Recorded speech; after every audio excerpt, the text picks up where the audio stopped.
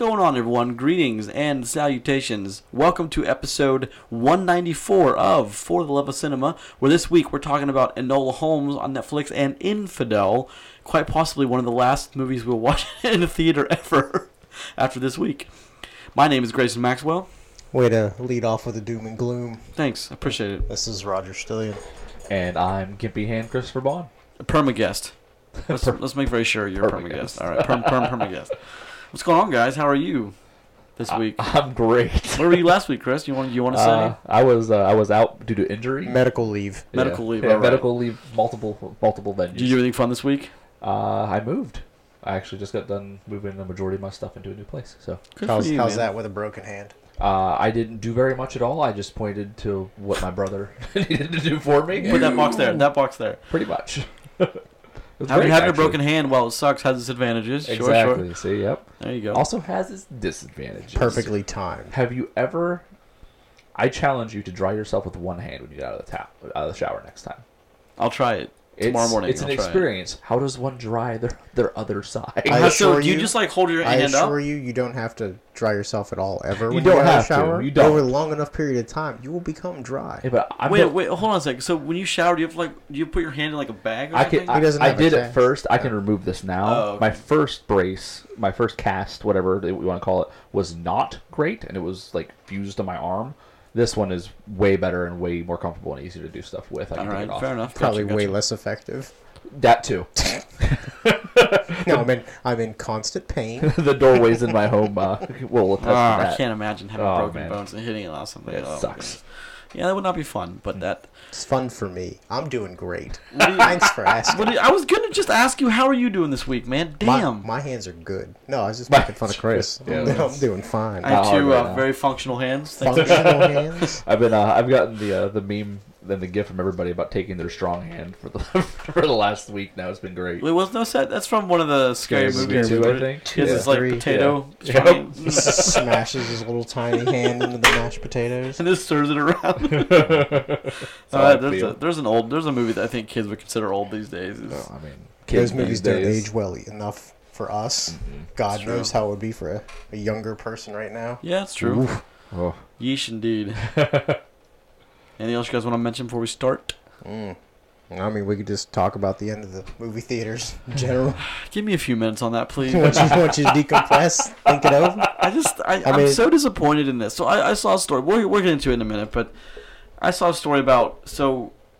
Wait, what is it? It's not Regal, is it? Yes, it's Regal. Regal, from March to right now, Regal has lost $1.6 billion in all the rent. And because for the first few weeks, they paid their employees... And then recently they brought them all back, and attendance has been super low. So you can't bring people in. You can't have staff send them all home, and then if you get a rush, then you can't accommodate, and then people don't come because oh no, they don't have enough people. So it's a catch-22. What do you do? Yeah, but chances are they were paying those people to be at home for a little bit anyway. No, at least something. They were for the first few weeks, yeah. And then you remember when everyone's like, oh, 2 weeks done. Like it'll be God. Well, so wouldn't it make sense for them to maybe instead of closing it all down, strategically close down certain ones? Nope. To pull more people into certain ones, stuff like that, or anything? No, because the point is you don't want people to gather in anywhere. That's the point. Yeah. Yeah. So if you take a city like Chicago, who has 15 Regal theaters within so many miles, if you close 2 or 3, all it does is draw more people to the one you already have at limited capacity. It doesn't actually help you. Doesn't know anything, but we'll get to that in a minute. So this is episode 194 of For the Love of Cinema, a podcast about movies, film, and cinema, which posts each and every Tuesday at 5 a.m. on Podbean, then distributes to iTunes, Spotify, and Google Podcasts, and now Amazon Music. Each and every week we start with the box office, current and upcoming releases, talk about some trailers, and then get into the movies of the week. What do you guys think took number 1 again? Tenet. Bringing in 2. I'll tell you what took number 2. We'll get to that in a minute. Tenet, 2.7 million domestic, which brings its worldwide total to 307. I did not think it would break the 300 mark, but it has. that's a decent showing for some movies. It's still going. You know? Yeah, it's still going, but it's definitely lost its steam. It's only made $45 million domestically, so it hitting 365 is a big deal. Yeah, well, it's at 307 right now total. No, sorry, I thought you said 370. No, 307. Sorry. Which is still once again, that's impressive for I think even back when things were normal. That's a good movie. Talking about impressive, Hocus Pocus, the 2020 re-release of the film, is brought in 1.9 million. You took all Roger's steam. That was his thunder. You did just tell me I couldn't announce that. Yeah, you just. You want to back it up? Nope. Nope. What took number 2, Roger? Do it live. Nope. Hocus Pocus. All right. Listen, I had a great joke about Horcus Porcus, the porno remake. Oh, God. You just ruined everything. I thought it was, all right. Thanks for tanking the show. You're welcome. Which brings the international total to 1.9 million. That's just, of course, for the 2020 re-release, which isn't too bad. I wonder how much money Hocus Pocus has made in its overall release time. Who makes the money off of that, by the way? Just out of curiosity on my end. Whoever owns the distribution rights. Yeah, at this point. Gotcha. Okay. I mean, the studios, the contracts have probably noticeably changed since then, but I don't think they're too worried about... I mean, I think $2 million probably covers whatever fees there were involved in that. It costs way less to get that out. Yeah, so I'm actually surprised that The Empire Strikes Back didn't make a whole lot more money. Back to the Future didn't make a whole lot more money. I'm surprised at those. Well, I mean, Halloween's coming. Besides, we get Star Wars movies re-released all the time. That's true. How many times can you watch The Empire Strikes Back on the big screen? Well, it's only been on the big. It hasn't been on the big screen that many times since more than Hocus Pocus, probably. That's actually true. I would challenge the Empire Strikes Back, because I think every time a movie had come out recently. I mean, I know everybody's like, "Ooh, 7, 8, 9, they don't exist" or whatever. But every time a Star Wars movie came out in the recent years, they reran them all. You know what I mean? Like, they did all of them each time. So I'm assuming if you went and wanted to go see Empire, you went and saw Empire. Yeah, I have a feeling that is just... Those movies are just making money hand over fist at this point, but... I'm just surprised some of those older movies didn't do better box office, but the whole thing with... I don't know. Let's get to number 3, which is The New Mutants, still in the top 5, making $1 million domestic, bringing its worldwide total, Roger, check this out, to 41.9, so basically $42 million. Attaboy. That's not terrible. Keep it going. But terrible. Unhinged, Crazy Russell Crowe. He'll show you what a bad day really is. 847.4K, bringing its worldwide total to 36.3 million. That's not too shabby for that movie. And Infidel, one of the movies we will be discussing this week, 460.5K, bringing its worldwide total to 3.4 million. Not great. But we'll get into that in a little bit. There's a couple of caveats to that one. All right. Ooh, caveat. It's fancy, huh? It's one of them Jeopardy words. Mm-hmm. It's one of them multiple point bonuses on Scrabble words. No, it's not. You don't think caveat gets you a lot of points? I mean, it depends on how many. There's a lot of vowels in it. Vowels don't get you jack shit, bro. That's true. You can point multipliers and stuff like that. C and V will help you out, though. Yeah. Indeed it will. Well, not a whole lot coming out, actually. I'm actually kind of upset what's not coming out. Things keep getting... So talk about the thing that got pushed back recently this week. Roger. So, 2 things. 1, Dune. I told you that was going to happen. Just makes you so sad. But you keep saying that, like we're like anybody's surprised anything. Well, no, but like as soon as the first one got pushed, like I said, they're all getting pushed. So 100%. Here's the catch-22, okay? And I'll just segue with this. Also announcing today, effective Thursday, all Regal cinemas in the United States will be closed indefinitely.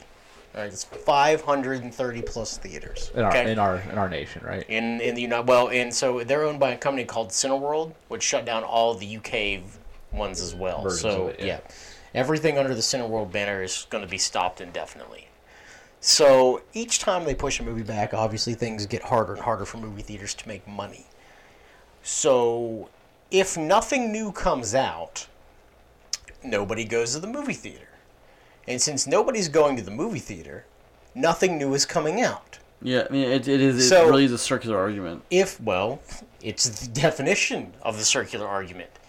If there's nothing there for them to watch, they will not come. They will not come if there's nothing there to watch. I wish you wouldn't do things like that. I did a very phallic motion. So, no, you're not wrong about that. But here's the thing. But I mean, well, you've got to do something. We've talked about this before, right? things aren't going to change anytime soon. Pushing things back till next year, does that even make a difference? At this point. Listen, we've knocked things off the end of the calendar year, okay? Well, January 1st rolls around. Do things change then? It depends. How far back do you keep pushing things? I don't see. It really depends. We are in legitimate chance that movie theaters never come back from this ever. So don't buy AMC. No, they'll be stock. gone for a while, but eventually they will. Some will try. Well, but large theater chains.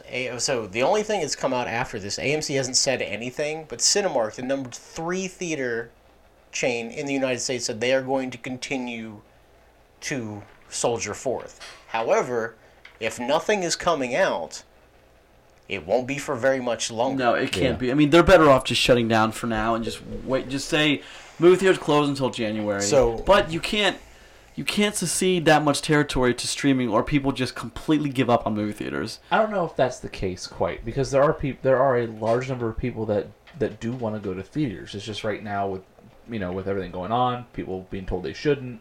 There's a lot of social pressure to not do so, and then at the same time, it is a risk for you and your family if you do so. There's a lot there, but I don't see like the lack of makes streaming any stronger because of like people's mindset. I think if you were to say tomorrow that the corona's cured and that we can open back up and people can go to theaters again, I think you'd see people come out in waves. I don't think it just depends on how long it takes for corona to be I think cured. that's true for if it happens 3 months from now too, because it's not like it's been like this desolate thing that it's coming back years later. You know what I mean? It's still in most people's minds. My 5-year-old wants to go back to the theater. She talked about it the other day. You know what I mean? And she's 5. She thinks about unicorns and rainbows more than anything else. But she she remembers going to the theater and wanting to go back to the theater.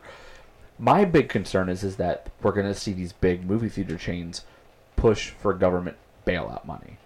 They already did. I mean, AMC already did at least. I don't know about the other two. There's nothing, and maybe that's the precursor to these other ones trying it next. Because if that happens, they might be able to get this bailout money and then just close shop and take that and distribute it. It happens. Man, I think there'd be some major fallback. Well, we're not that kind of we're not that kind of podcast. Well, at the same time, that could be a path that movie theater chains take. It's a possibility. Sure. I mean, of course, the CEO would argue that he deserves $20 million. What they do is they buy out their own debt and shut it down. They shut it down clean. I mean, because you don't want to get into it, but that's exactly what a large-scale aviation company did not too long ago. They took their bailout money, bought their own stock, raised their own stock price, and then cashed it all out. And that's not okay. But companies do stuff like that all the time, and it's harder for the smaller places to get back up because of things like that. And it really does hamper if this does go on for a long enough period of time. I mean, think about it, right? Assume we get no new releases from now until the end of the year, or what we do get is going to trickle in and not be very... We're not going to get the best quality of stuff hit the theaters, okay? How long does this go? Mm-hmm. It can't go for long. I mean, it's not like it can indefinitely just limp forward. Well, here's the thing. This is what's going to eat movie theaters alive, okay? Even if you're not running, you still own the property. Yeah, rent. That's it. Rent. That's going to be your single utilities? Largest... Well, utilities you can control. You shut those down. You can go bare minimum. Okay. You have rent. Minimal, you have taxes. Minimal power, minimal heat. Nobody's there. It doesn't matter too much. But that land is still just as valuable because there are plenty of malls that are pretty much open at full go. Yeah. Right. So. Yeah. It's such a weird situation. I never thought we'd be in. No, this is a dark day. Yeah, I guess my biggest fear is not so much as the streaming services rising up and taking over in the absence of. It's that the actual movie theater chains are going to cannibalize themselves willingly at this point. Well, it's not. See, to me, it's and we're not that kind of like business talk kind of podcast, but this is a chance for one of the theater chains to like AMC, for example, to say, Regal, look, we'll buy you. Well, here's the thing. We're just going to go all in and buy it and just hope we come back. And if not, we're in debt $2 billion. Well, we can talk about AMC for a second, too. Because, listen, AMC they are the biggest chain in America. They are the biggest chain in the world, okay? They are within 6 months of being out of what's called liquidity. They are running out of money, and they have about 6 months until they go broke. And once you go broke, things go to shit. Yeah. So I mean, you really have a hard time getting paychecks as a. Well, that's the thing. Well, they're publicly traded, so that's when you start seeing, properties getting sold. We've already talked about their stock, and now I'm not trying to get too businessy here. It's already $5 a share. It's actually lower than that now. It ain't got much farther to go before it's nickels, okay? I'm buying it at nickels. Oh, yeah, 100%. I mean, look, that's not a terrible idea because it's only got to go up, but that's if it goes up. Yeah.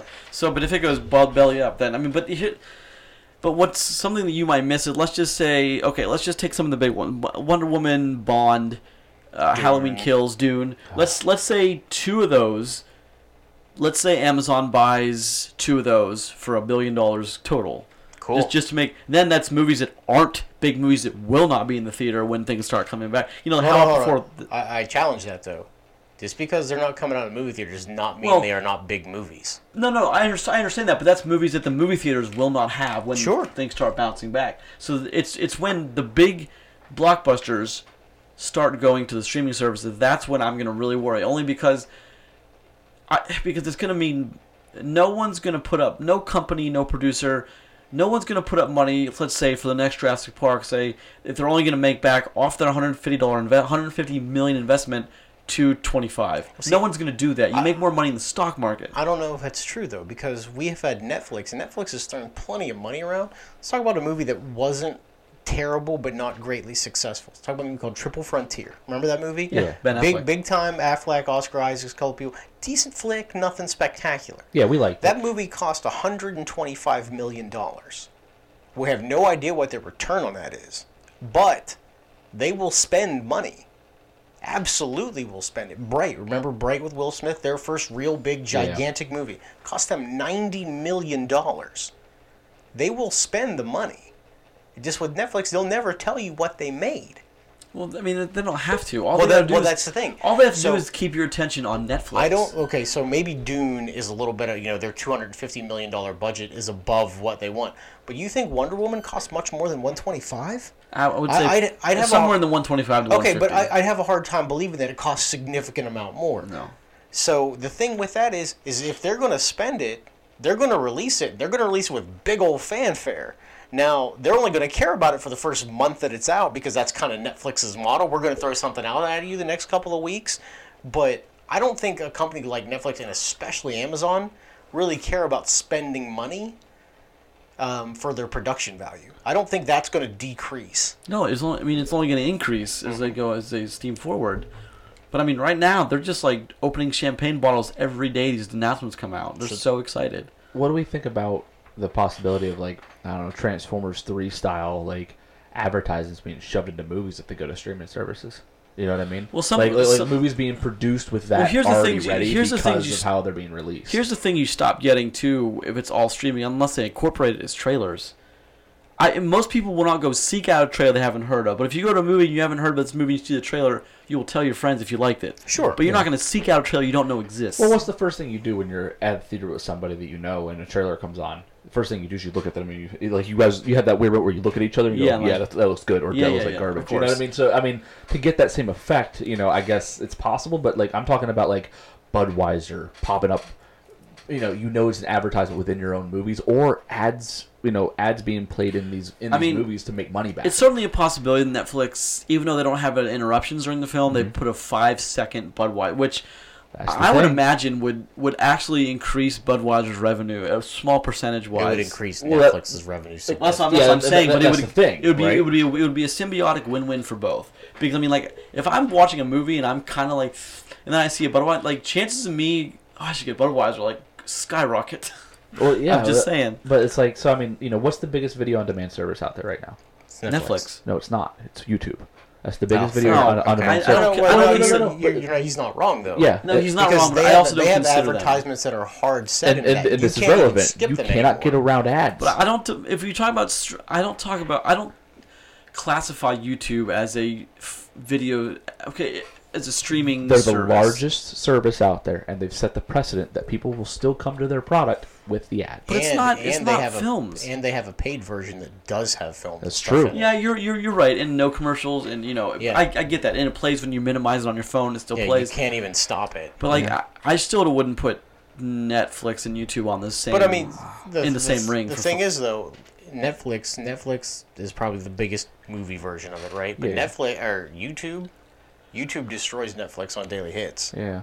And I mean, those are ads you can't skip on 30-second videos, let alone a full 2-minute ad in front of a 2-hour movie. Yeah, that's a bargain. What I'm getting at is that if theaters close because of this, if things go the way we don't want it to, obviously, if it goes that way, this could be what the landscape looks like for movies. This is how producers get their money. This is how people invest in your big blockbusters. You know what I mean? Very true. Yeah. I mean, that's where that goes. I mean, I've made the point forever that you have to respect the streaming model as what it is for the future of movies. Now, listen, I'm happy that I'm right. I didn't expect it anytime soon. I mean, I did a little more gray in that beard. Yeah. I expect to be a bit more old when I had this real conversation. Well, of course, when Netflix... Not 7 months later. When Netflix first started being a thing, you knew that once they got their foot in the door and people were talking about Netflix, it was like a household name. Yeah. It was only a matter of... I mean, granted, it's been 15 years.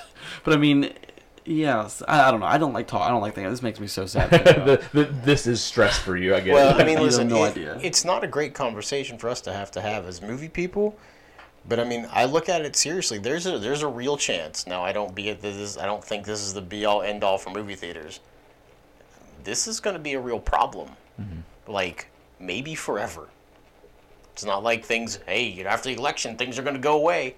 I don't think so. Well, there's always a small chance it does. Well, there's a small chance that businesses will not reopen. Yeah, that's real. So anyway, let's get on with the landscape. What it looks like going forward. So October 7th, which is actually two days from now. We're recording on a Monday evening. I was on vacation. I was in the woods drinking beer. I probably should have talked about that in the beginning of the show. Yes. What did you do? Right. I was in a hot tub. I was in the woods in a cabin with some of my closest friends. It was wonderful. I think one of some of the greatest 4 days ever. That did not happen. So Hubby Halloween, the Adam Sandler Halloween thing comes out. That's going to be wildly popular. I have very big suspicion. The War with Grandpa, as of right now, still comes out Friday. Greenland, October 13th, is on Amazon streaming. And October 16th, Honest Thief, Love and Monsters VOD, The Trial of Chicago 7, and Netflix. The Chicago 7 one, I think, is going to be a big deal. I sure hope so. October 23rd, The Empty Man. That's a theatrical release. October 28th, Wednesday, The Craft excuse Legacy. Me? The what? The Empty Man. I feel like, as someone who has a movie podcast, I should have heard of this by now.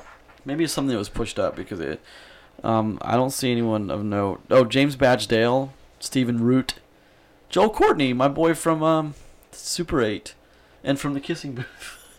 Great. Fantastic. Great. On the trail of a missing girl, an ex-cop comes across a secretive group attending a summon. Sensitive.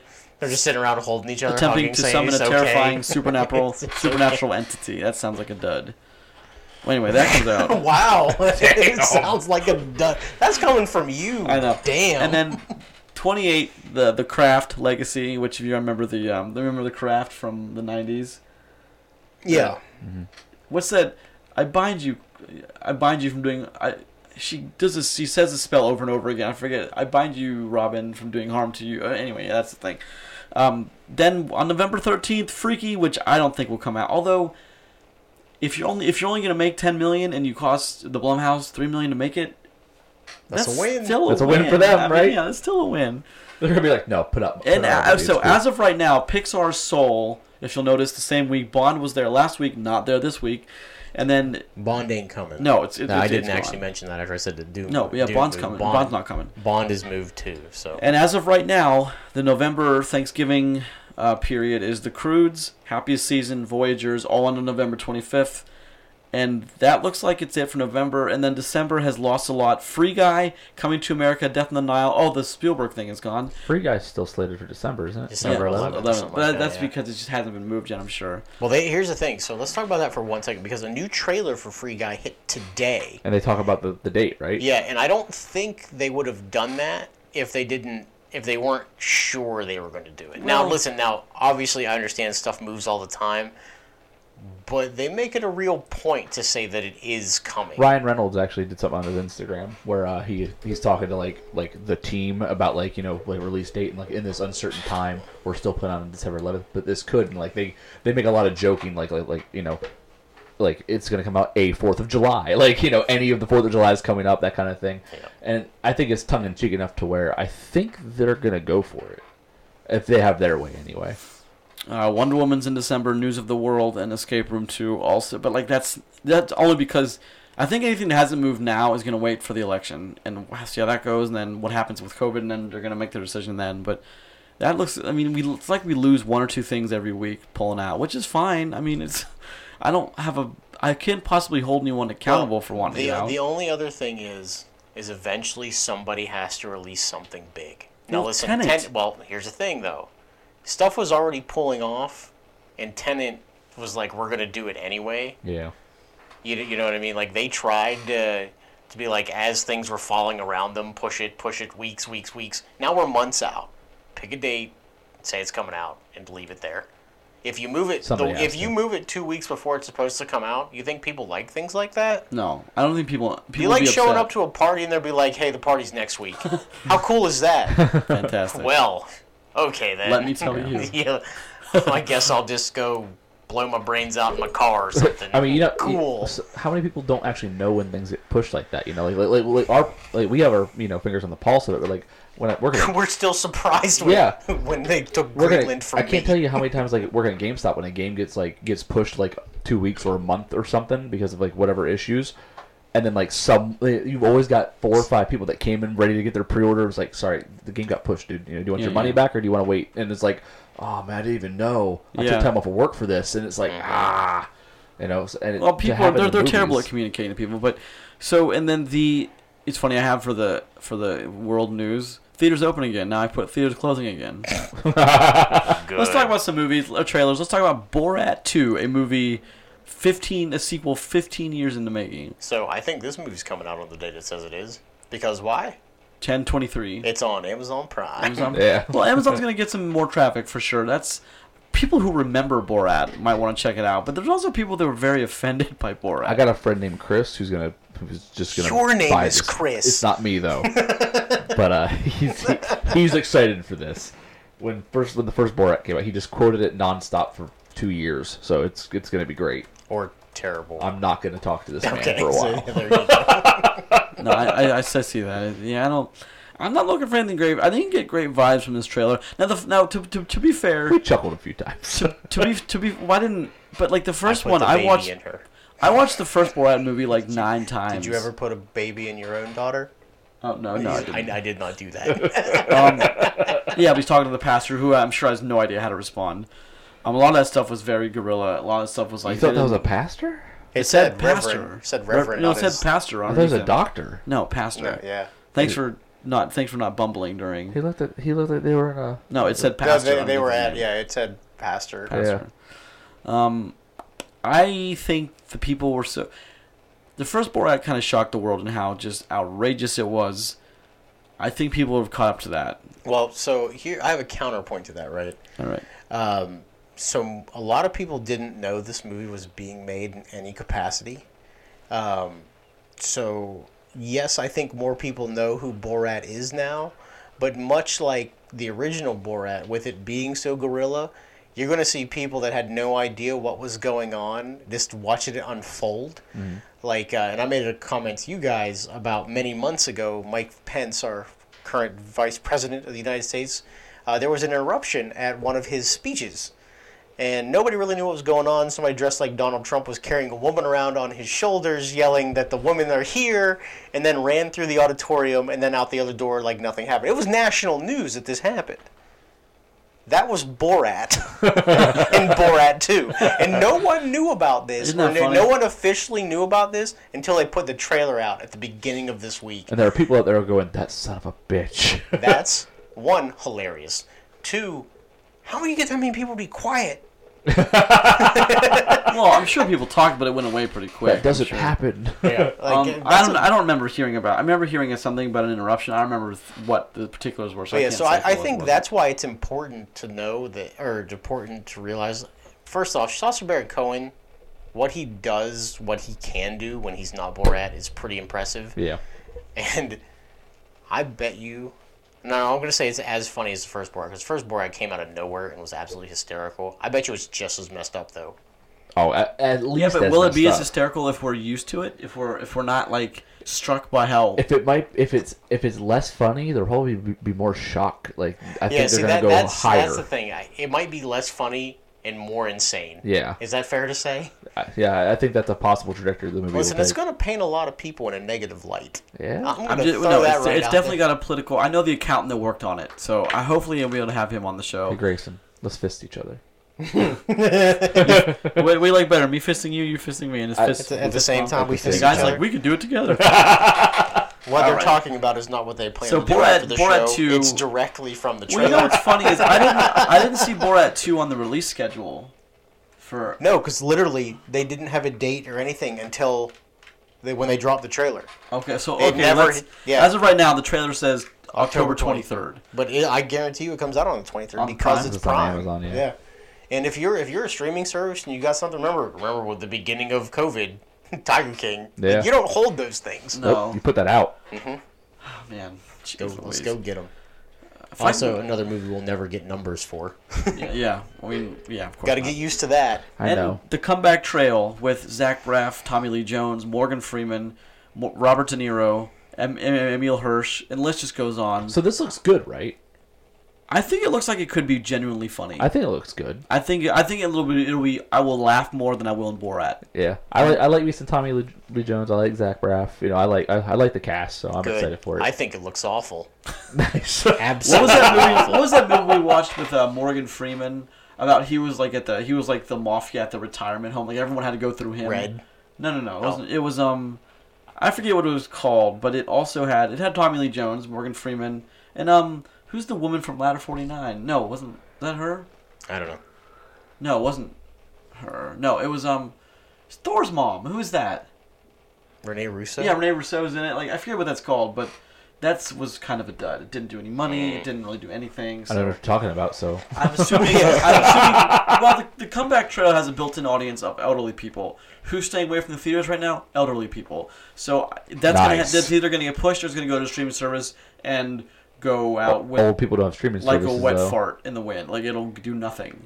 And that's what makes me so mad about this whole This situation. is from somebody who was excited for this trailer. I am excited because it's not... Movies were not meant to be watched at home.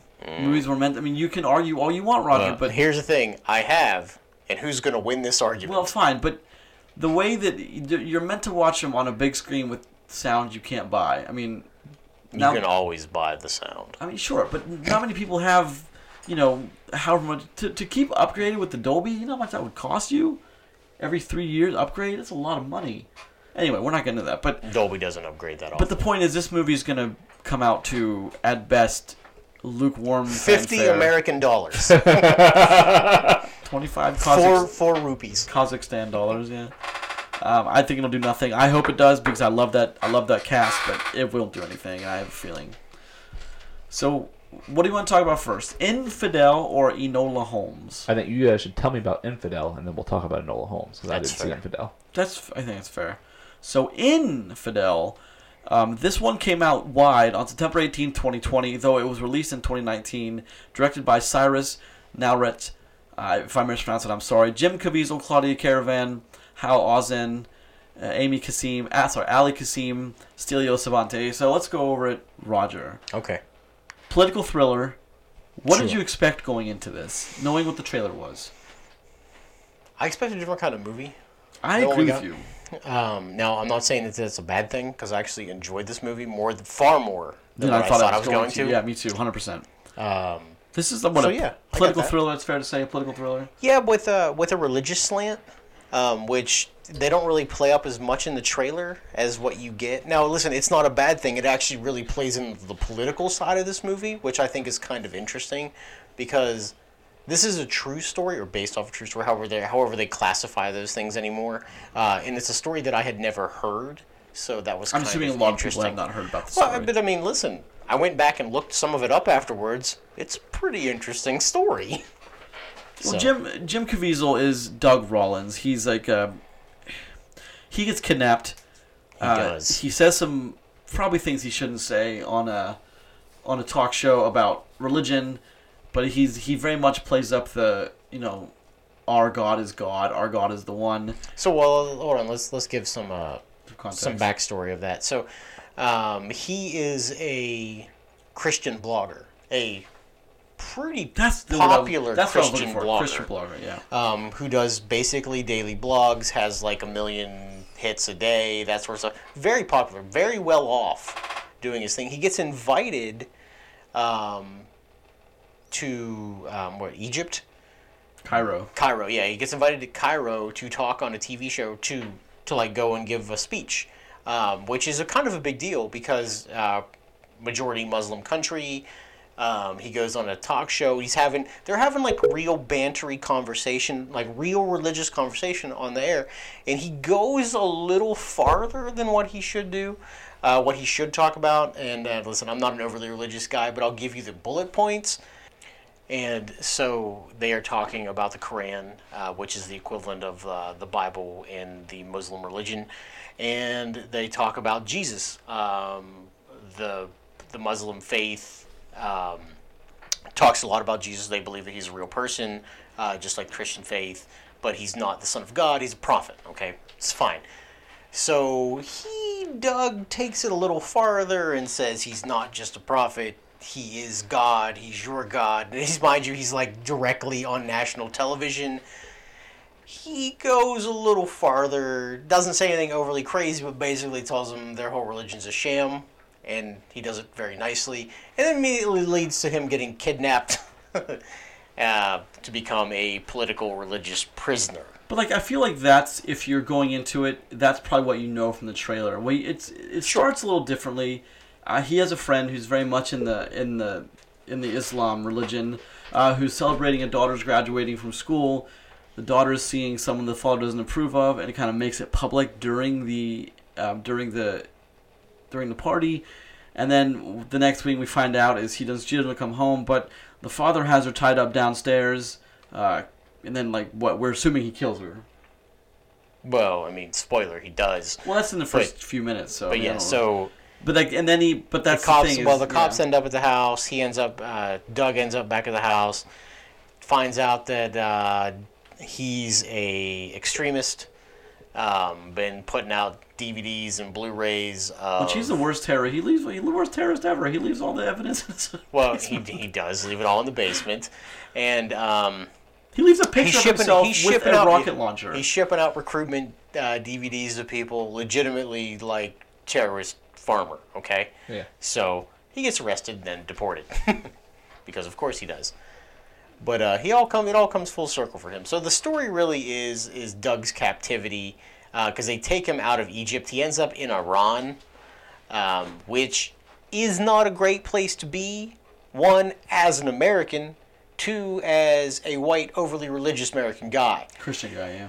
Not great, Bob. Not great. So, but his wife's also, I think, fairly important. Well, his wife works for the State Department. Yeah, she gains more importance as the film goes on, which I can appreciate, kind of shifting spotlight from one to another. Yeah, she's actually not very good though. One of the bullet points I want to bring up is she's quite terrible.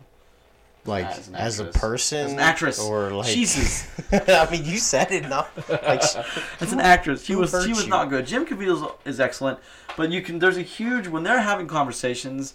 It's almost it's very noticeable that one of them is Jim Caviezel and the other one is not. Well, I think a lot of what I realized in this movie is there are parts and people that outshine everybody else at any given time, and even Jim Caviezel gets outshined by Hal Ozon, who plays Ramsey. He's the guy that's got him captured, who actually took him hostage. That dude owns every scene that he's in. Every single scene that he's in, to me. So, yeah. Oh, yeah, he's also, he's the guy who's kind of like the pretty boy who's kind of I know what you're talking about. Yeah, he's very good. As a matter of fact, he's been in a couple of things. He's been in Blacklist. He's been in several things. Well, what I remember seeing him before this is he was on the Netflix Marvel show Jessica Jones. Oh, okay. Yeah, he's on there. So God, he has IMDb going all the way back to 2000. He was on Dawson's Creek in 2000. Oh my goodness, Dawson's Creek. Mm-hmm.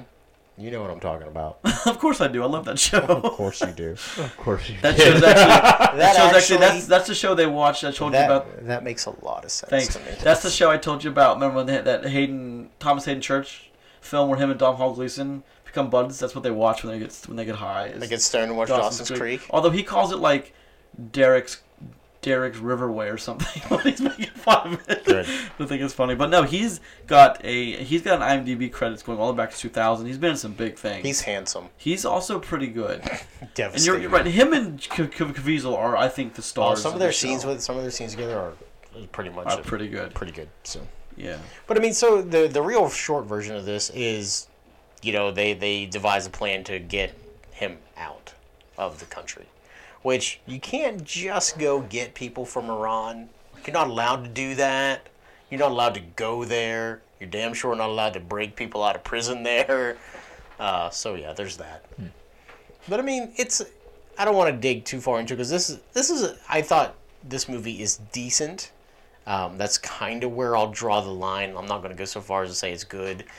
However, if you had no pre-knowledge of it, like I did, really, besides the trailer we caught, 2 weeks ago for the first time, I was pleasantly surprised by this movie. Yeah, I wasn't upset at my movie-going experience. Matter of fact, this could be the last new movie we see for a long time. If not ever. I mean, there's a chance. That kind of pisses me off, but there's a chance. You can tell your grandkids one day that I would have hoped that saw the last movie theater movie. I would have hoped that would have been Infidel. I would have hoped that would have been Greenland, but Damn it. I know, just push the button on you right there. Greenland. Just give me a date on VOD, baby. That's all I need. It's got a VOD date. It doesn't have a date, does it? Later this month, actually. Oh yeah, I know. All of a sudden it was late October. Next week or something. Next week after that. But yeah, what about you? What did you think about it? It was definitely different than I thought it was going to be. I thought it's a better action thriller than I would have ever given it credit for. It's being pushed as a Christian movie, although I don't really see that as a way to properly advertise that movie. Do you see that as a proper? I mean, there's a huge religious theme in this movie, and yes. it can't be ignored. And it certainly if you're going to go watch it, you have to be aware there is a very large religious theme. Sorry, I stuttered. A religious theme in this movie. It's almost overpowering at times. One of those, God is the most powerful. He can make miracles happen. Types of movies, which we have talked about many in the past. But there's also a fair amount of action. There's a good choreographed fight scene here and there. But at times, it does, I think, drag. But I think that's kind of the built-in by design of this kind of film, because you have Caviezel, who is in prison, who is having conversations with people trying to get out. So at times I think it drags, but it kind of has to at times. Does that make sense? Well, I think they try to develop a little bit more story than what they need to.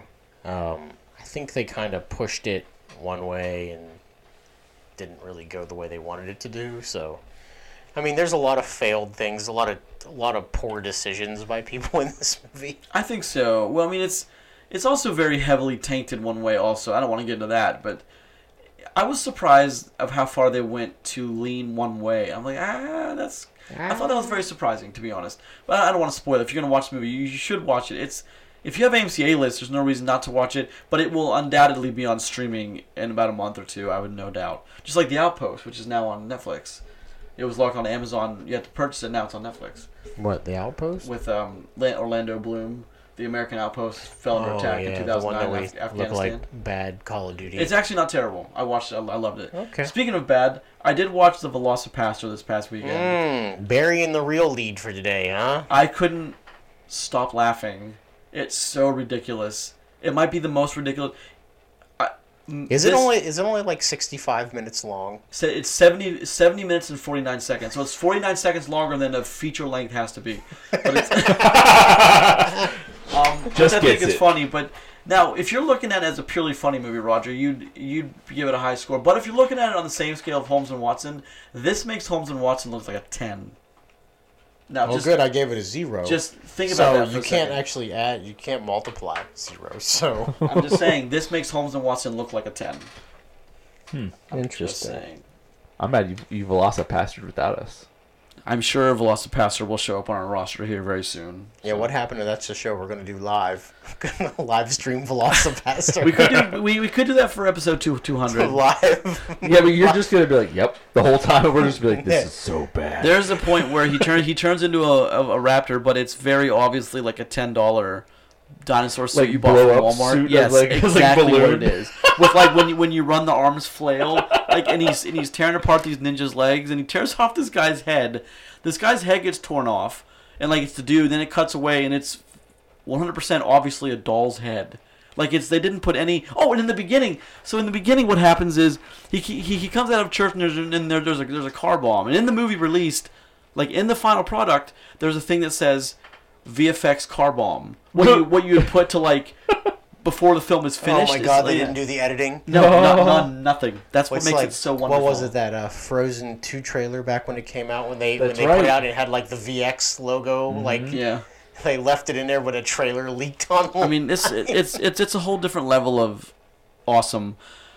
Funny wise, that I think if Velocipaster would have found its way into a movie theater with no COVID, we'd be looking at like $125 million opening weekend. No way. It's not possible. It would spread like wildfire, like a fire in a dry wheat field. You know what we need right now? We need Jackass now. No, we could use it. We need to rate the movie you guys just reviewed. I know we're getting there. So back to Infidel, Roger. I've talked about Velocipaster. No, we can't. You've seen it. So let's just rate this. Being as how it's Enola Holmes is the movie of the week. So I almost said Velocipaster. Infidel. You want to rate it? Or you want me to rate it? You can go ahead and go. I'm going to give Infidel a straight 5.5 because I feel like I can recommend this, and Jim Caviezel kicks it up a notch. It's better than what you think going into it. I can't stress that enough. I actually thoroughly enjoyed my time with Infidel. It was the showing I watched. The lights dimmed, and what few trailers were on there started at 6:30. I walked out of there at 8:45. So it's kind of a time commitment. It's not a super short one. So, I mean, I thought it was fine. I'll give it a 5. I'd probably recommend it for people. Now, if you put it as, hey, this might be the last movie you ever watched in a current movie theater, yeah, I don't know if that's the memory that I want to have of it, but yeah, I really don't. Oh, this movie was, to me, like I said, it was much better than what I thought it was going to be. I appreciate it. I might watch it again at some point. So yeah, there's that. It was nice to be back in the movie theater. There was like 8 people in my movie. Hey, congrats to Infidel. So that's more than like any movie in the past couple of weeks we've seen in the theater. Yeah, absolutely. There was I was one of 4. It's one of those things where there's nothing else, so you got to see the only movie you haven't seen. I was actually talking to somebody at our work today about going to the movies, and as they were scrolling through, I was just like, seen it, and then I'd seen every movie in the movie theater. And we usually do though. Well, but then it got to like Hocus Pocus, and I'm just like, saw it 25 years ago. It was on Freeform on ABC Family, yesterday. That's super strange how that happens. But I mean, look, Hocus Pocus isn't a bad choice right now. I mean, it's Halloween time. You want to go have some silly fun with your friends? Hold on. Let's talk about that for a second. I want to go on a real dive here. So, knowing what time of year it is, and knowing what movies they put back into Hocus Pocus, I got no problem with. Where's a re-release of Friday the 13th? Halloween. Saw, or any number of Halloween, right. Friday the 13th. Any franchise. You could, come on, man. You want to get people back at the movie theater? Yeah. Give them something like that. And it's not like those companies aren't selling the rights to the characters, or like to have those come back out too. Well, given how Halloween has had a resurgence and like a whole new movie that, put the original Halloween movie, which is the only other one that's canon right now. Mm-hmm. I would honestly think that would do better than anything in the theater right now. It would crush. See, that's a movie where I'm not a big fan of going to see re-release movies. I wouldn't mind seeing the original Halloween on the big screen. On the big screen. Yeah. Not a problem with that. And actually, if you want to be clever and you want to fill up a bunch of movie theaters, if you're going to be there and have them open, you might as well run them. Put like 5 or 6 of the Saw movies, 1, 2, 3, 4, 5, 6, all down the row. You can go see whichever one you want. They all start at the same time. They're all about the same length. Who cares? You could do that. You could do it with like the Halloween movies. That's right. And you could do it differently every day or every week if you wanted to. Weekend, like, hey, weekend stuff. That's right. That yeah. Like, hey, from Friday to Sunday, come see all 7 Saw movies, or all 6 Friday the 13th, or Nightmare on Elm Street. Whatever. There's no one that could exactly. Any of those. Come on, people. But Hocus Pocus, but there's also a couple Hocus Pocus is a perfectly fine movie for this time of year. I'm not opposed to more family-friendly stuff too, but it's a proven fact that horror movies do good this time of year. That's why they get released this time of year. But you could even do even the first Hotel Transylvania. Sure. Anything to get families in there would be Give good. me Happy Death Day. I don't care. Anything that movie theaters are missing the big. They're not doing everything. I don't know how far their efforts have gone and how much they've been rejected, but to me, I don't think they're doing everything that they can. To be the only Halloween or fall type movie to be re-released right now to be Hocus Pocus is kind of embarrassing, though. Yeah. Given the fact that they need things and we're going into Halloween, you got to pay the light bill, bro. Yeah. Well, they're not. When I was there, when did I watch this? I watched this. When did I watch this? I don't know. Well, so our local AMC is down to 3 days a week. So yeah, Thursday, Friday, Saturday. No, Friday, Saturday, Sunday. Yeah. But it was. And they came out stronger than that too. I saw it on Sunday, yesterday, because I was on vacation, had to watch it, and he said they had 20 people all day. A Sunday, 20 people from open to close. Well, Sunday afternoons come from working from the movie theater wasn't exactly the biggest time, especially it was during more fall than 20. football season. Yeah, but that's a good point. Yeah, football's just started up again. It's embarrassing. I mean, they can't possibly be making ends meet right now with 20 people. That's right. He said Friday and Saturday weren't much better, and it's. But, I mean, go brave COVID for Infidel. See, I don't see this braving COVID. As long as you take all the proper precautions, the odds are very much in your favor. Well, lots of people do though. So yeah, okay, that's fair. I don't want to talk about that, but I mean, I never thought this would be this big of a deal. Jesus Christ, I never thought the COVID would be this big of a deal. But all right, moving on to the movie of the week, one that we all watched. Let's talk about Enola Holmes. Yeah. I think we're going to have a spirited discussion about this movie. A spirited debate. Mm-hmm. This is the movie of the week. It is a Netflix original. It actually has been out for a little while. Not super long, but it came out. It was released on the 23rd of September, so just a week or two ago. Directed by Harry Bradbeer and Millie Bobby Brown, known from Stranger Things fame. Henry Cavill, Sam Claflin, Helena Bonham Carter. We get the newest entry into a Sherlock Holmes story, but we don't focus on Sherlock Holmes. We focus on his sister Enola. It's kind of a spin-off story there, but Henry Cavill, goddamn, good looking dude. I actually really enjoyed Henry Cavill as Sherlock and Sam Claflin as Mycroft Holmes. All right, so we have our first discussional problem. All right. Sam Claflin, completely wasted in this movie. Absolutely not necessary for him to be here. There was a time when I thought he was going to be the villain. Sorry, not really spoiler, but spoiler. Historically, Sherlock's older brother has always been kind of jealous of him. And Sherlock has always been kind of jealous in a different way back. But Mycroft's never been an evil guy, so I didn't think that seriously was going to happen. I just thought there was a few moments where I thought they were really going to make Mycroft the villain, and they didn't. But otherwise, who's been Sherlock lately? Henry Cavill's been Sherlock. Cumberbatch has been Sherlock. For Robert Downey Jr. RDJ has been Sherlock. I feel like we're missing a big one. No, that sounds right. There's been. Oh, was Martin Freeman ever Sherlock in that newer like? No, he's Watson. Yeah. Watson. Yeah, him and Cumberbatch.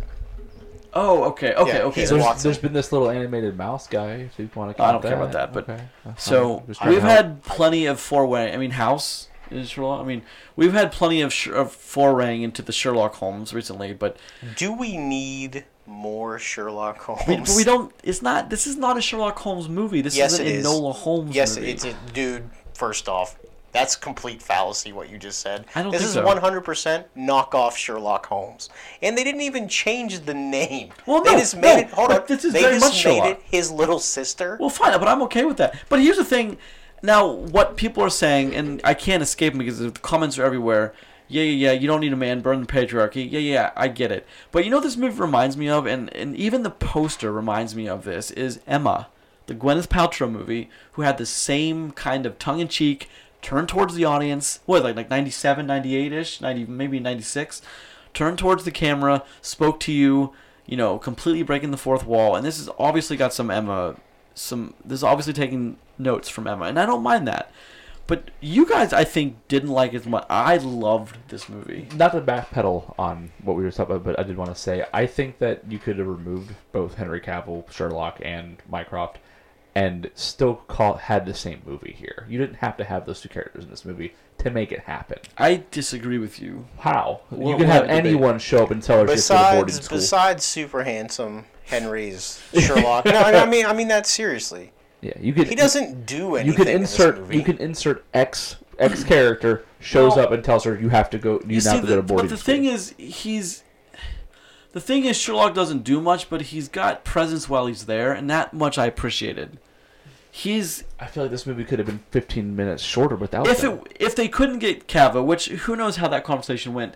Maybe if that was their plan, if they couldn't get Henry Cavill, and they said, okay, we'll bring him in as no one in the end, just to make sure his baby sister's okay. More budget for each episode of The Witcher if I go do your stupid Enola Holmes movie. But I mean, I'm sure that the movie would have been different had they not been able to get Henry Cavill. Who knows? Maybe Sam Claflin would have stepped in, although he doesn't have the same kind of. Here's the thing, though. Again, you don't need Sherlock and Mycroft, though. You just need a character to push her down the road of wanting to leave. The thing with that is, if they didn't have Henry Cavill, you could have had Sam Claflin as a perfectly capable Sherlock Holmes, right, and then some bum ass being Mycroft who doesn't work. As what you said, we have her adventure looking for her mother, and then in the end, Sherlock steps in, played by whoever, to check on his baby sister. Could have been done.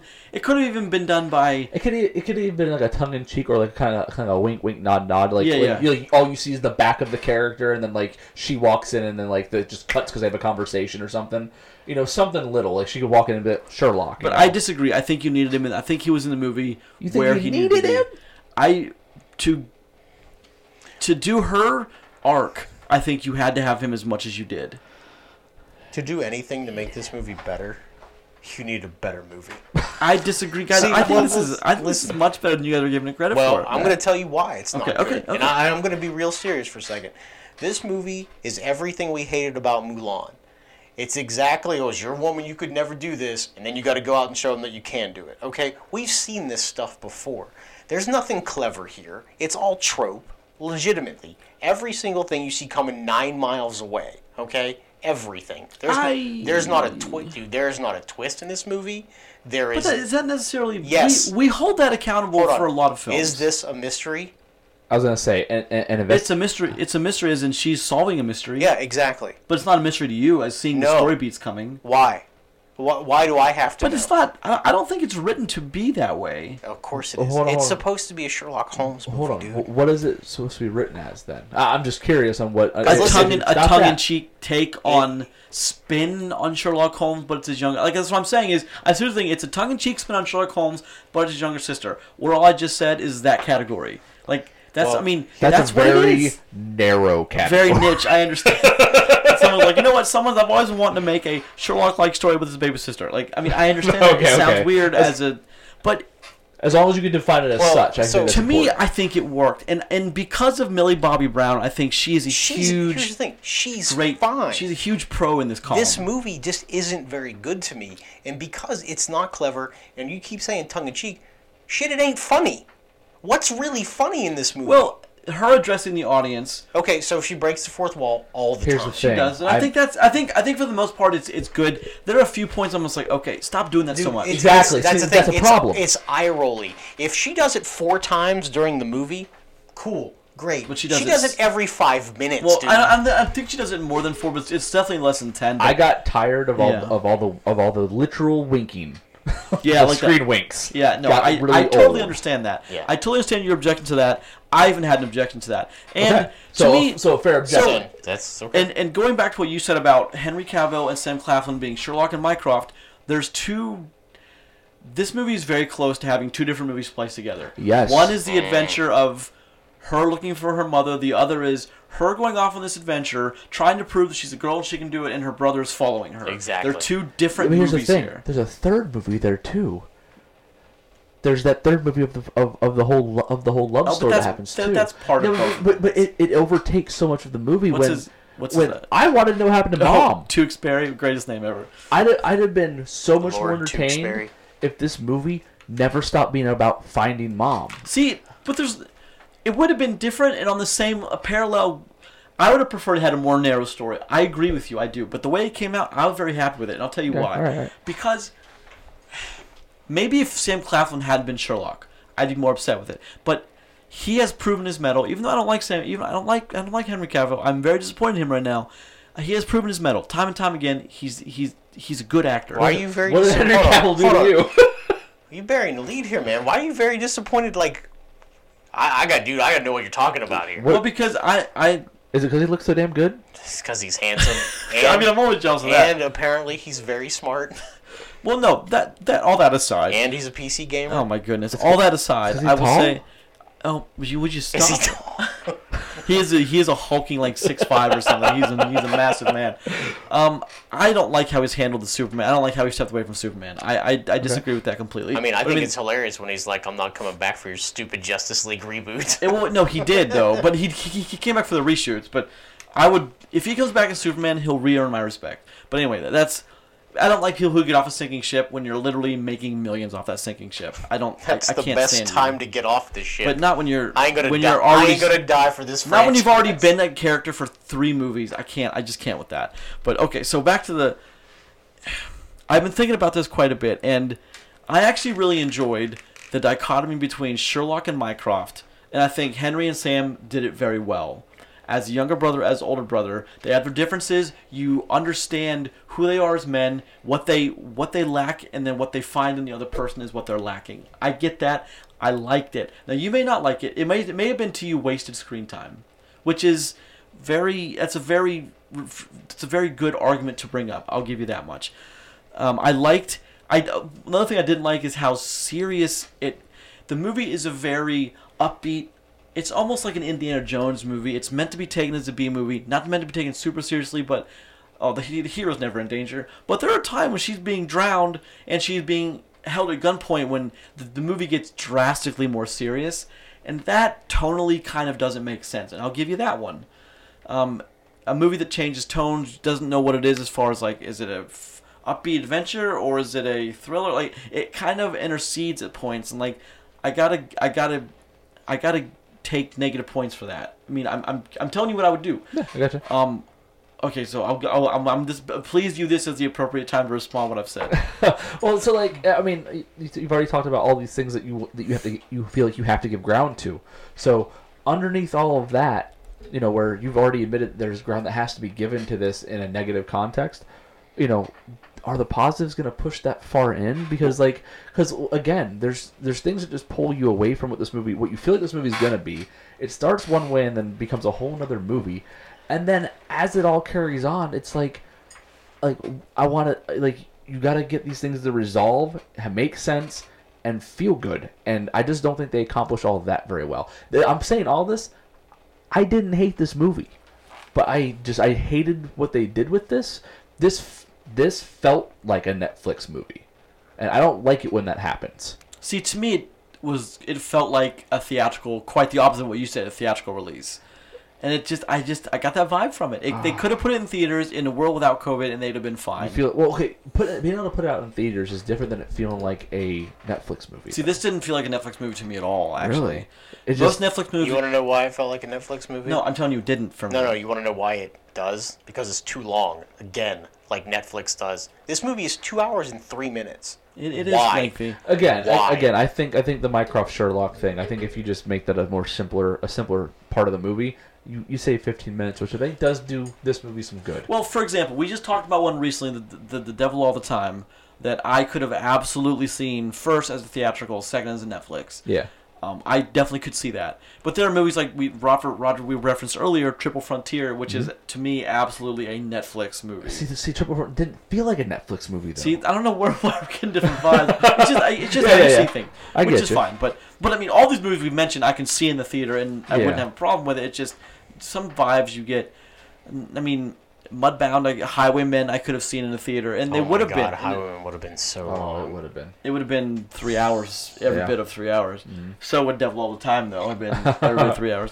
So like, when you're watching this movie though, and like they're taking all these turns and changing things up and stuff, do you feel like that's a clever move by them, or is that something that hurts the flow of the movie? I never thought I don't think hardly any of this movie is clever, which I think is a negative thing. And I'm not trying to knock because I don't think this movie is very good personally. I think you guys are getting that vibe. Mm-hmm. But because it's never clever, nothing's ever shocking. Like, this is Sherlock Holmes.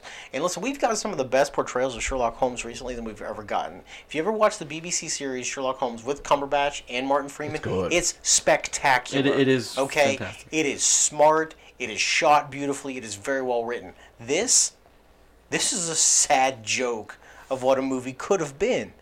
And because it's not clever, it leads it to be what's not clever. It's supposed to be funny.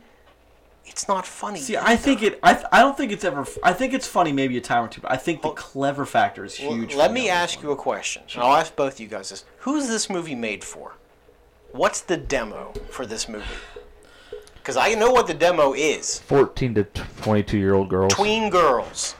Definitely the same. Well, this was aimed at younger females. Emma was aimed at younger females. It was not aimed at any male category whatsoever. Okay. But I mean, that's the same with this one. But I have a hard time thinking that they've reached their audience. In this movie? Who else does it speak to? It's even got. But I don't see. It's so even got it's got the babyface love story. But you say tweens to how old girls? About 22. I would say of all the demographics, 12 to 20. I would say of all the demographics, they've watched this at least on Netflix. I would imagine most girls don't even know this exists. This is young kids are eating this stuff up for real. I don't. Because maybe here's the thing: I will never recommend this movie for an adult to watch, and I mean that after watching the whole movie. See, I would. There is no reason for me to look at somebody who's my age and be like, "Hey, you should check out that Enola Holmes movie on Netflix." There's no reason to. I'll see your argument, and I'll counter argument of Helena Bonham Carter, Henry Cavill, also wasted. I don't think she's wasted. I just don't think we had enough time with her. Okay, so that's wasted. But like, if they set her up for a sequel, which they've obviously done, they want to take this into more films. Sure. I mean, because they definitely do that. Do they? Yes. Yes. I mean, there is one thing clear. They think they got something going on here. I would think they do. I would. Ooh. So I would have thought that would have been better suited to kind of like maybe like kind of. I don't want to say connected universe because it's stupid for this, but like, at that point having Cavill and this guy kind of spoon fed a little bit makes sense because then like you have this whole movie that runs its course and doesn't do all these things. Here's the thing, and then you have a piece of this. I can already tell you what the second movie is. No, seriously, she's got to find Sherlock. Something's going to happen to him, 100%. So it's gonna be like taken. That's your second movie. It's so laid out there. It's 100% what it'll be when it happens.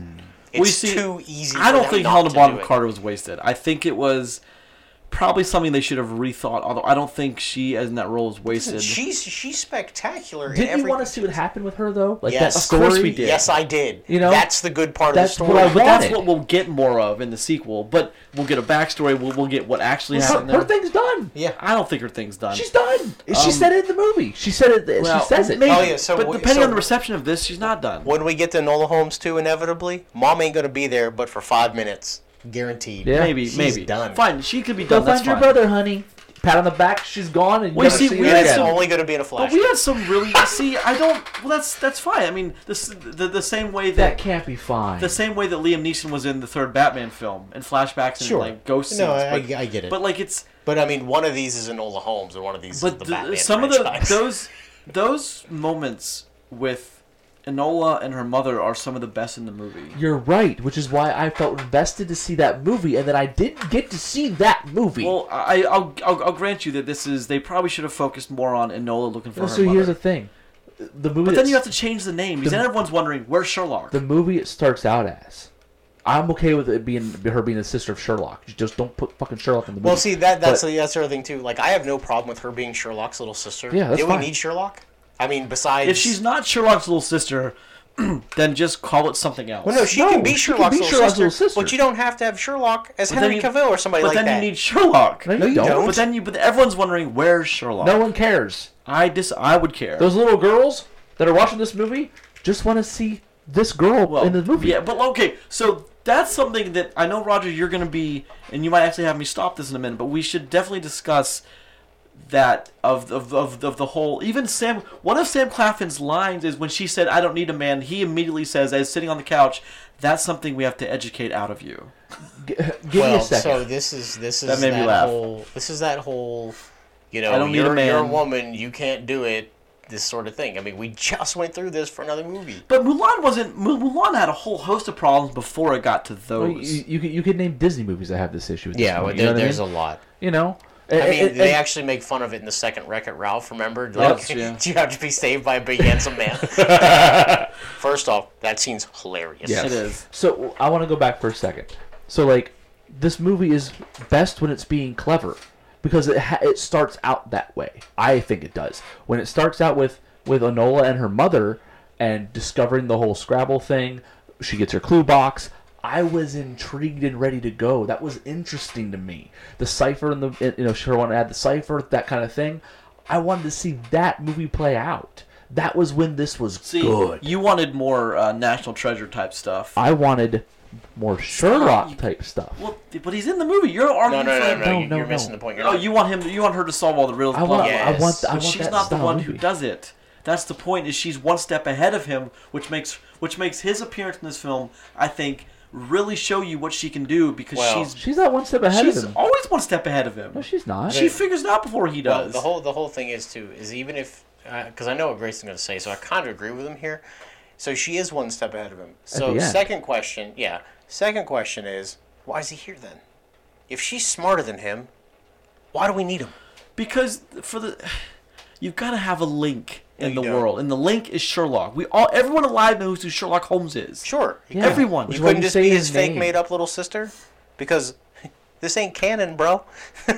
No, but the argument comes down to should or shouldn't they have included Sherlock and Mycroft. I'm arguing yes, you guys are arguing no. No, listen, I have no problem with them including them in some small capacity. Do they need to be in this film nearly as much as they are? And does it actually benefit for the film for them to be in it as much as they are? I don't think so. Because one thing they really play up is the family dynamic. Sure.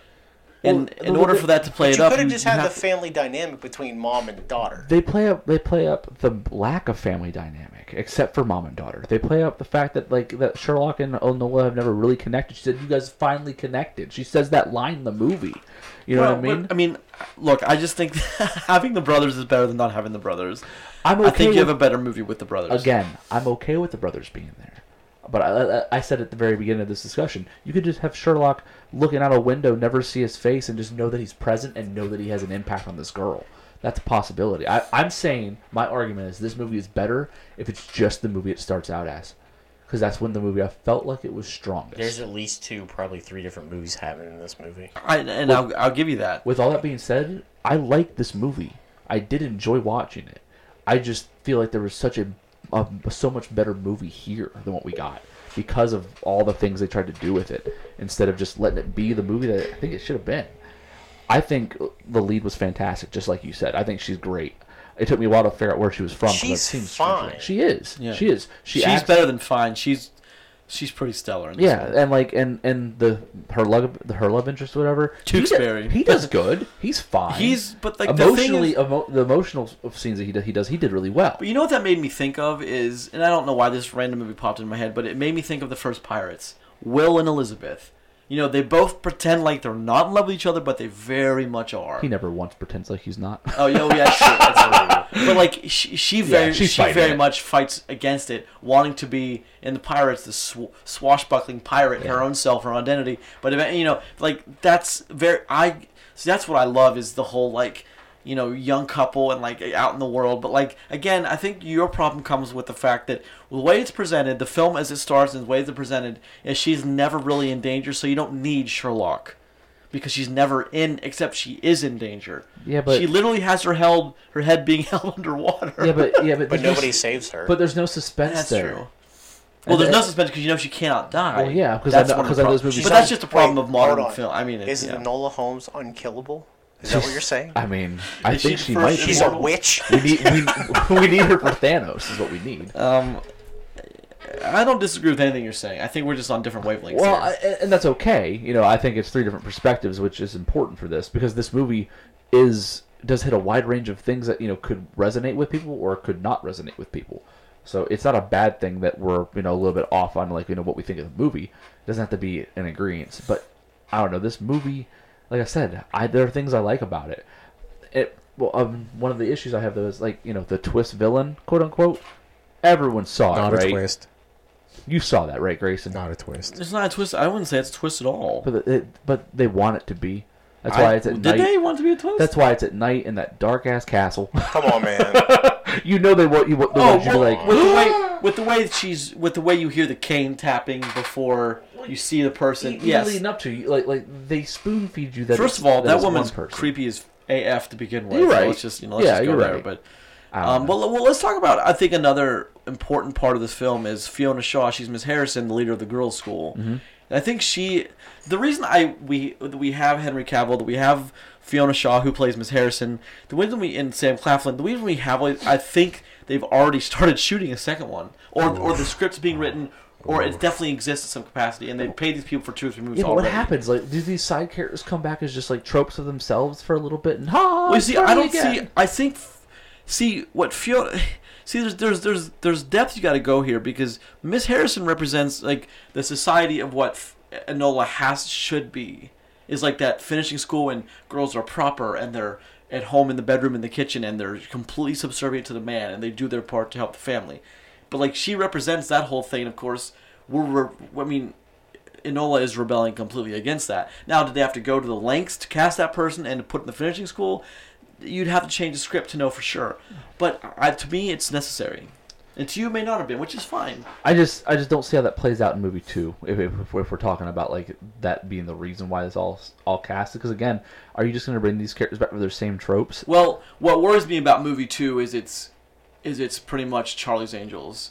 That's what we're because Sherlock Holmes was never about that. True. Victorian England was never about that kind of thing. Which again, that whole underground society of what Mom's doing is interesting. See, that's actually cool. That's interesting because who are all these other women? You had so many stories you could play off of there too. We didn't even talk about the woman who kind of rescues her in that situation, teaches her a little bit of martial arts. She's a strong character.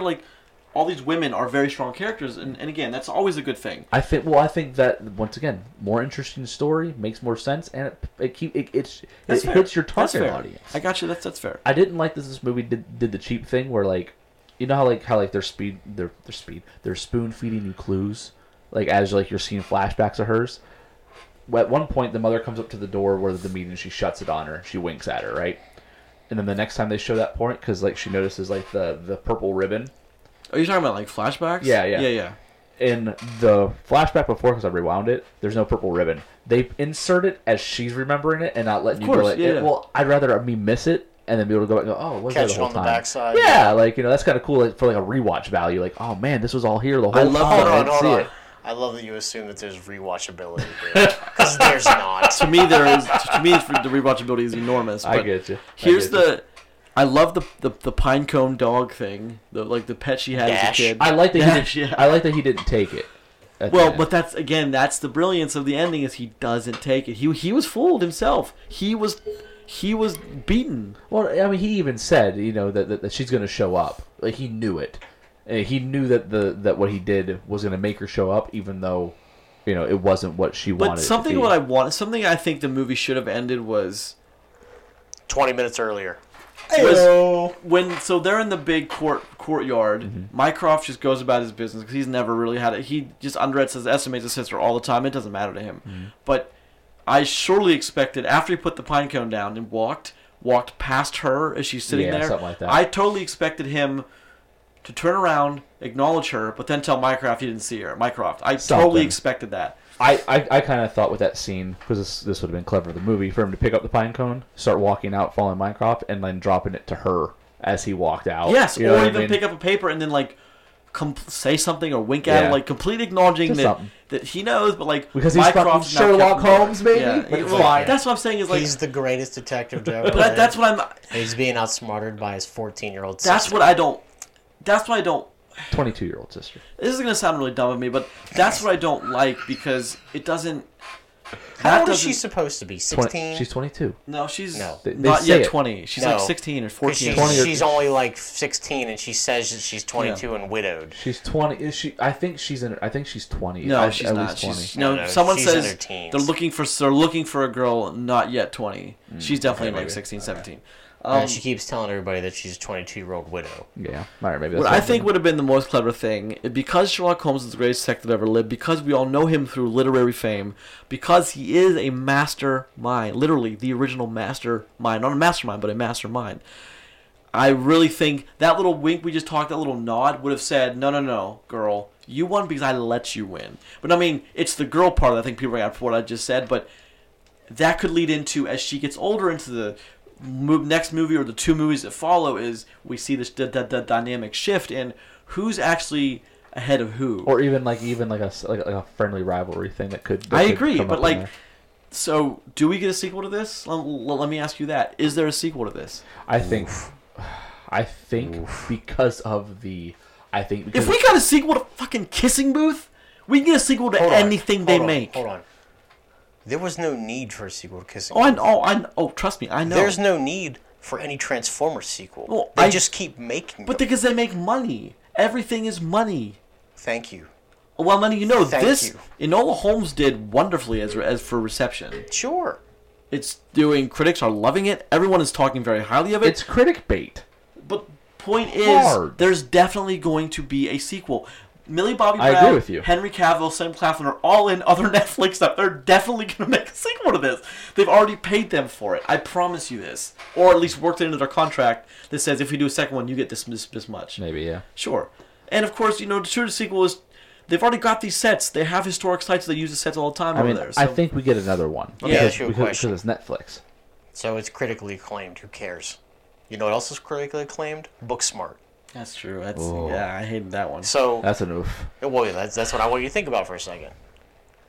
To me, there is no reason for an adult man my age to watch this movie at all. Okay? It doesn't appeal to anything. It's not smart. It's not funny. There's no reason for me to recommend it to anybody. Okay? Listen, you got little kids that want to watch this movie? Cool, no problem.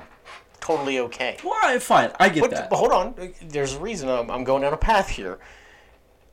If I have to ask to rate this movie or to tell somebody else if I'd want it, 0% chance I would tell, if we weren't doing a movie podcast, I'd see either one of you two, we talk about movies, I'd tell you to go watch Enola Holmes. 0% chance. And tell me if you would recommend it to me if we didn't have a podcast. Of course I would. No, you wouldn't. No, you would not. You would not tell me, a nearly 40-year-old man, that I need to watch Enola Holmes on Netflix. Fine, but you're talking about, if we don't have a podcast, I still know you from working at the movie theater. Sure. You're still a smart guy who I sparred with. We had good sparring of that, debates. You would never tell me to watch this movie. I would tell you to watch it. No, you would not. I recommend this movie to everyone I talk to. That's terrible. Enola Holmes is better than what you're giving it, man. It's not, though. That's the thing. And if you're going to say because it's critical bait, I don't care about it being critical bait. I don't care about it being critical bait. I care about it's a movie that I thought was supremely clever and that I loved. But it's not clever. Well, to you, it's not. That's point of a debate. So let's. I'm curious. How are you gonna rate this? 3, straight up. Okay, 3. What about you, Chris? He's better than I thought you were gonna give Roger. Yeah, I kind of thought you would give it 1 or a 2. But what about you, Chris? So, as I said before, I think the movie was cute. You know what I mean? It wasn't what I wanted it to be. I know what they're going for. There is good actors in here, and maybe that's a saving grace. Mycroft's scene with her in the carriage, that's the most powerful scene in the movie.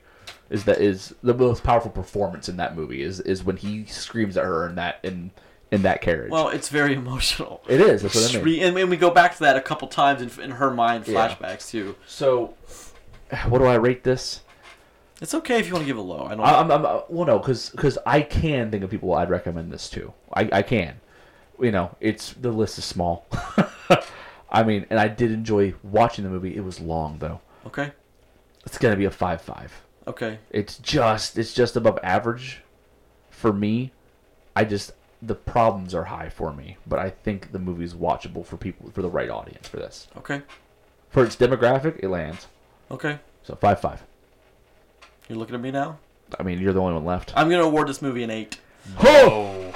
This is the second movie very recently that we completely disagree on. So. I want you to think about what you've rated this higher than. Joker. Joker is my 7 all the way across the board. Unplug your microphone because you're done for the rest of the show. That's embarrassing. This is a debate. That is embarrassing. I think this movie's better than you're giving it credit for. Is it better than Joker? Unplug your microphone. I didn't say it was. Yes, you just did. 100% just told me that. Verbatim, because a 7 is lower than an 8. I did not like the Joker as much as most people did. I had big problems with it. I mean, you gave Eurovision a 7.5. Better than the Joker. Yes. But again, it's the scale that's different. No, the scale can never be different. Why do we continue to have this? The scale and a numerical scale between 0 and 10, it never shifts. Fine, it never shifts, but... Well, we're very varied on this. We obviously agree on that. That's another Netflix movie, too, that Eurovision is so trash. I thought that movie was very good. I was the lowest rated on Eurovision, though. I mean, Yaya Ding Dong. Fine, Enola might show up to be a black mark on my scale, but I don't think it is. If you would have told me a 6 or 6.5, I wouldn't have said anything. But you gave it an 8. That's embarrassing to me. Stop. Why do you do that? Why do I do what? I think it's fair. Listen, you can rate the movie whatever you want. You just can't rate it higher than things like the Joker and expect for me not to shit on you. Well, fine, but fine, I get you. Fine. But I mean, that's just how I feel. I mean, we'll see how things shake out. An 8, huh? You know, if I watch it a month from now, 2 months from now, and I'm like, ooh, man, what was I thinking? Yeah, I almost hold on. I could go higher. You know, when I bring this up during our Oscar conversation, I'll be like, "Well, Holmes didn't get nominated. It's a goddamn shame." I tell you what, Grayson. You're gonna say that 20 years from now. I challenge you to rewatch this movie in a month. I'll rewatch it too. All right, that's fair. I'll rewatch it. I will not. No, listen. We need you to hold down that anchor for us. Got it. We need that refusal anchor. That's fine. We can redo it in a month, and we'll see. We'll revisit this in a month. I'll rewatch. How about we'll revisit the second show in November? You and I will have a 5-minute conversation about revisiting Enola Holmes, and we'll see if we feel the same way we do now. That's fair. That's fair. Right. I have a feeling I will. Just let you know. That's fine. I gotta hear it for myself because I loved the Gwyneth Paltrow Emma, and that might be what's feeding into this. But I thought that movie was 10 years ahead of its time. I get you, if not more. So much fourth wall breaking, so many winks at the screen, and it like you said, it became eye rolly at a point. Something with that many negatives, man. It's just it's hard. You know, I was surprised I was able to give it the 5.5 I did, but I know I could recommend this to some people. Because what else did you rate an 8 lately? I'm trying to think. Little Women was a 9.5, and that's only a 1.5 lower. And Little Women was a fucking masterpiece. Yeah, so. I gave it a 10. Someone here didn't. Which one was it? Little Women last year. Oh, God, yeah. Little Women was 100% a 10. Yeah, that was... Grace was like, it's like a 9.5. I was like, you're a coward. And then the next week, I didn't make the same mistake. I'm like, was it Ford v Ferrari? 10. Yeah. Which I've rewatched recently, and I would probably lower that to a 9. Well, still, like Ford v Ferrari is good. It is good. You put it 1 point away from Enola Holmes. No, I gave it a 10. I gave it a 10.